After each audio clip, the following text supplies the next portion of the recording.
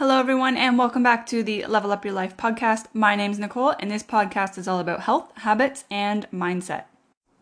In today's episode, I'm going to be talking about what I know for sure about nutrition and exercise. So I'm going to be giving you 5 tips, five things that I know for sure that are true and that we can sort of all agree upon. The problem with the health and fitness industry is that there is a lot of different evidence out there. So you can have an opinion on something and you can basically find evidence to support that opinion. And the problem with that is that everybody's different. Everybody's bodies are different. Everybody's genetics are different. Everybody's life circumstances are different. So different things will work for different people. But we tend to get really focused on, well, this thing worked for me, so this must be the only thing that will work. This is the truth. This is the thing. And that's not always true. So what will work for me might not work for you. What worked for you might not work for somebody else. So these are the things, though, that mostly we can all agree upon that are true, that there is evidence to support, and will work for pretty much everybody. Okay, so let's dive in. The first thing that I know for sure is that all diets work, but not all diets are for everyone. So like I just said, that if you try something and it works for you, then that's great, keep doing it, but that thing might not work for somebody else. Somebody else might have tried it and it didn't work for them, it didn't work for their lifestyle, for their genetics, for their health background, for whatever reason, it did not work for them. So that doesn't mean that that's a bad diet, because for somebody else it will work. So, for example, there might be somebody that you know that swears by the keto diet. That's the best thing for them. That's what helped them lose weight. That's what helped them get healthy. They have better energy. Whatever it is, keto worked for them. And maybe you try it because it worked so well for your friend, but you find that you're tired, you're hungry all the time, you're cranky.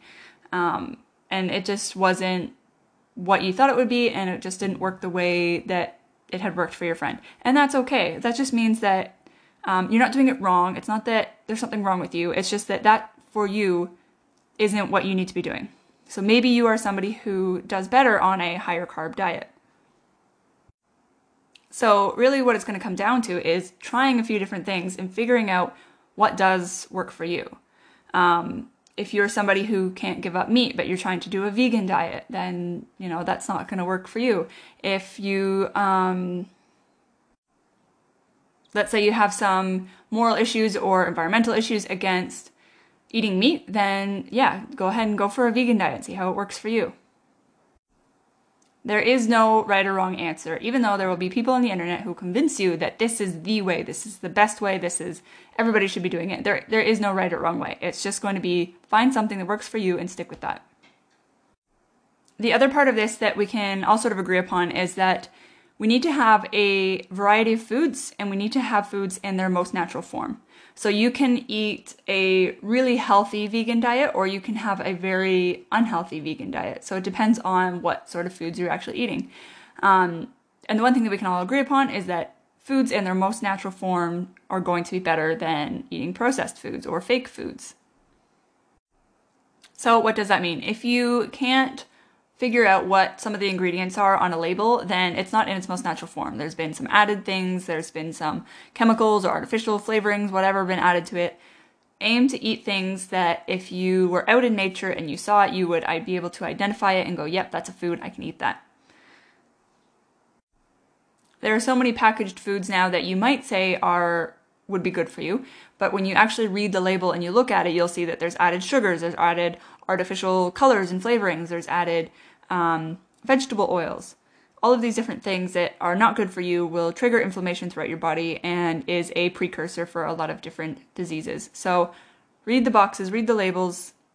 In general, if you can stay away from boxes and labels, then you'll be better off. But when you're eating foods that aren't a natural whole food, just read the ingredients and see, do all of these ingredients exist in nature? Are these real things? And what I mean by the most natural form is, has this thing been processed in some way that it no longer has the chemical structure or the same nutrients, macros or micronutrients in it that you would find in nature. So for example, olive oil. Olive oil has been processed. It's been changed. It's been pressed and squeezed from the olives to make olive oil. But it's still a natural thing. There hasn't been anything else added to it. It hasn't been changed in a way that would make it unhealthy.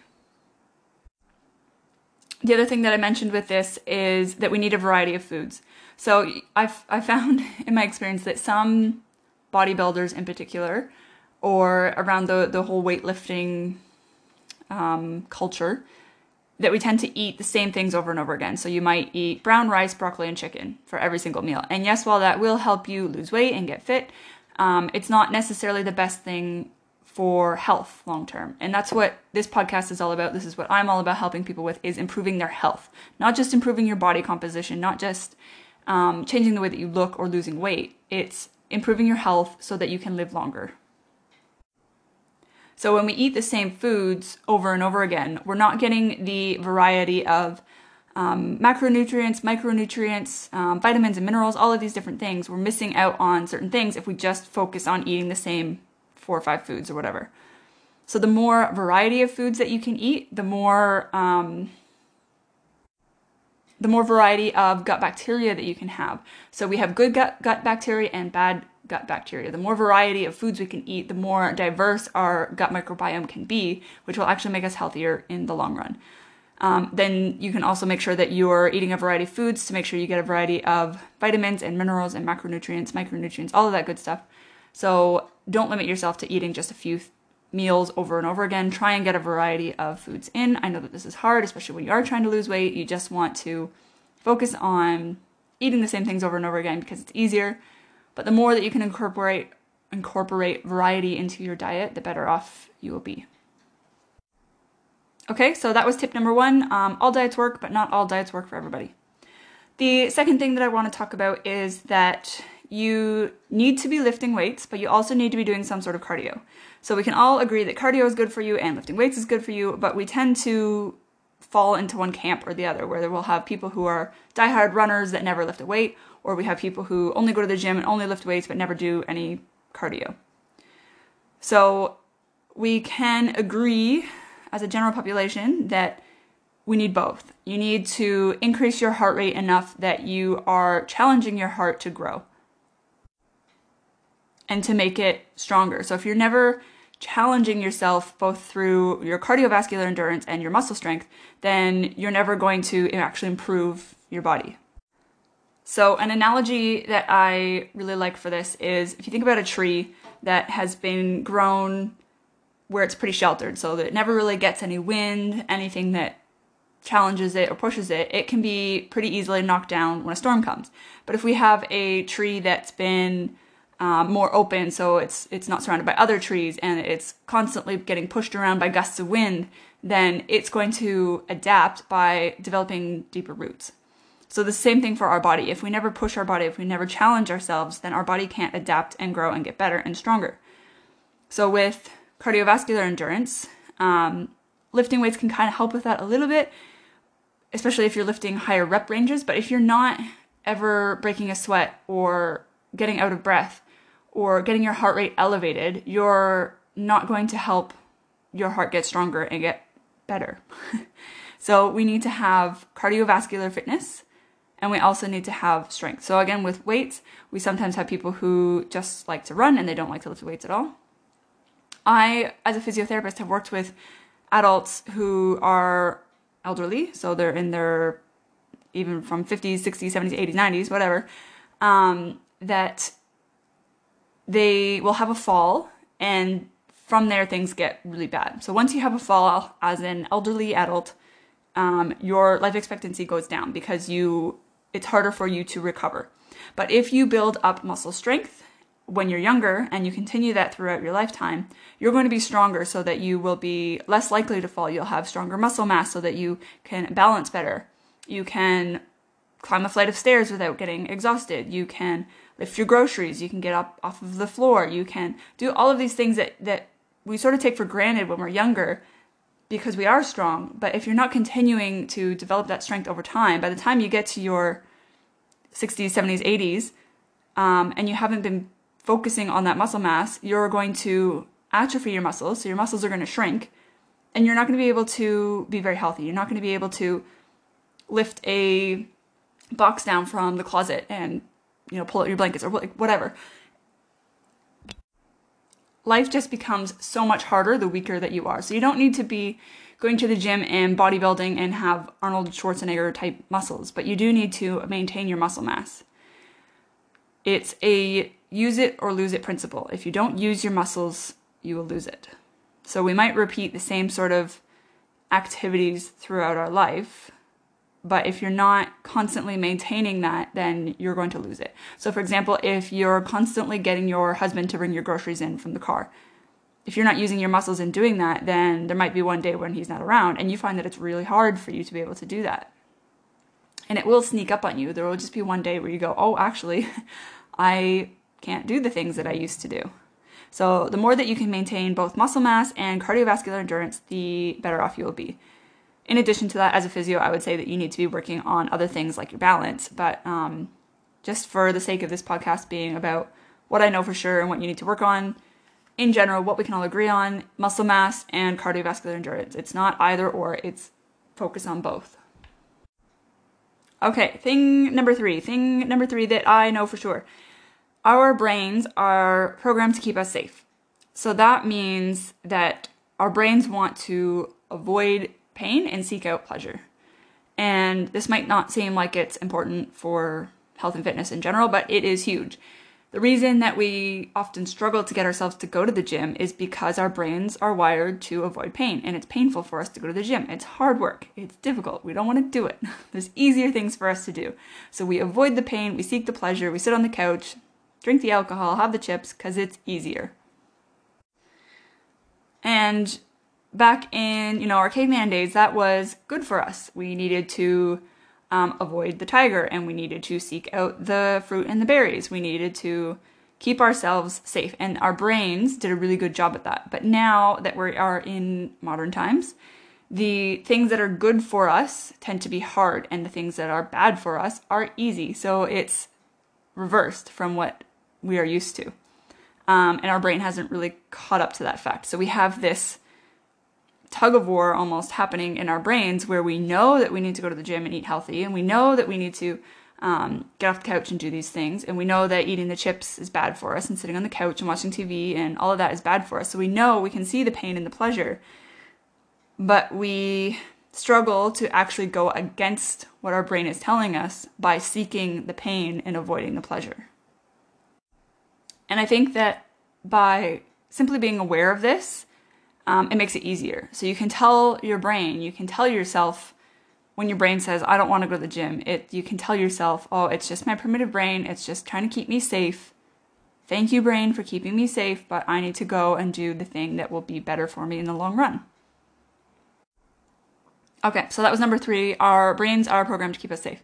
Number 4 is that we all have programmed beliefs. So again, might not seem like this relates to health and fitness, but it definitely does. So when we're growing up, we have people in our lives. We have our parents, we have society, we have teachers, we have our peers that all try and tell us different things, different beliefs. And when we're young, we're sponges. We just soak up all of these beliefs. This is how we learn. We soak it up from other people and we take that as truth. But as we get older, we might find that some of the beliefs that we were programmed with when we were growing up, they no longer serve you. So if they no longer serve you, then you need to change them. So you might have a belief growing up that you need to go to university and get a good job. And that's a pretty common societal norm, programmed belief that society has given to us. And for some people, like myself, going to university and getting a professional degree was what I needed to do. But for other people, if you don't want a professional degree, if you want to be a painter or an artist or a filmmaker or do something that doesn't need a degree, then going against that norm is serving you. It doesn't serve you to go to university if you're not ever going to use that degree.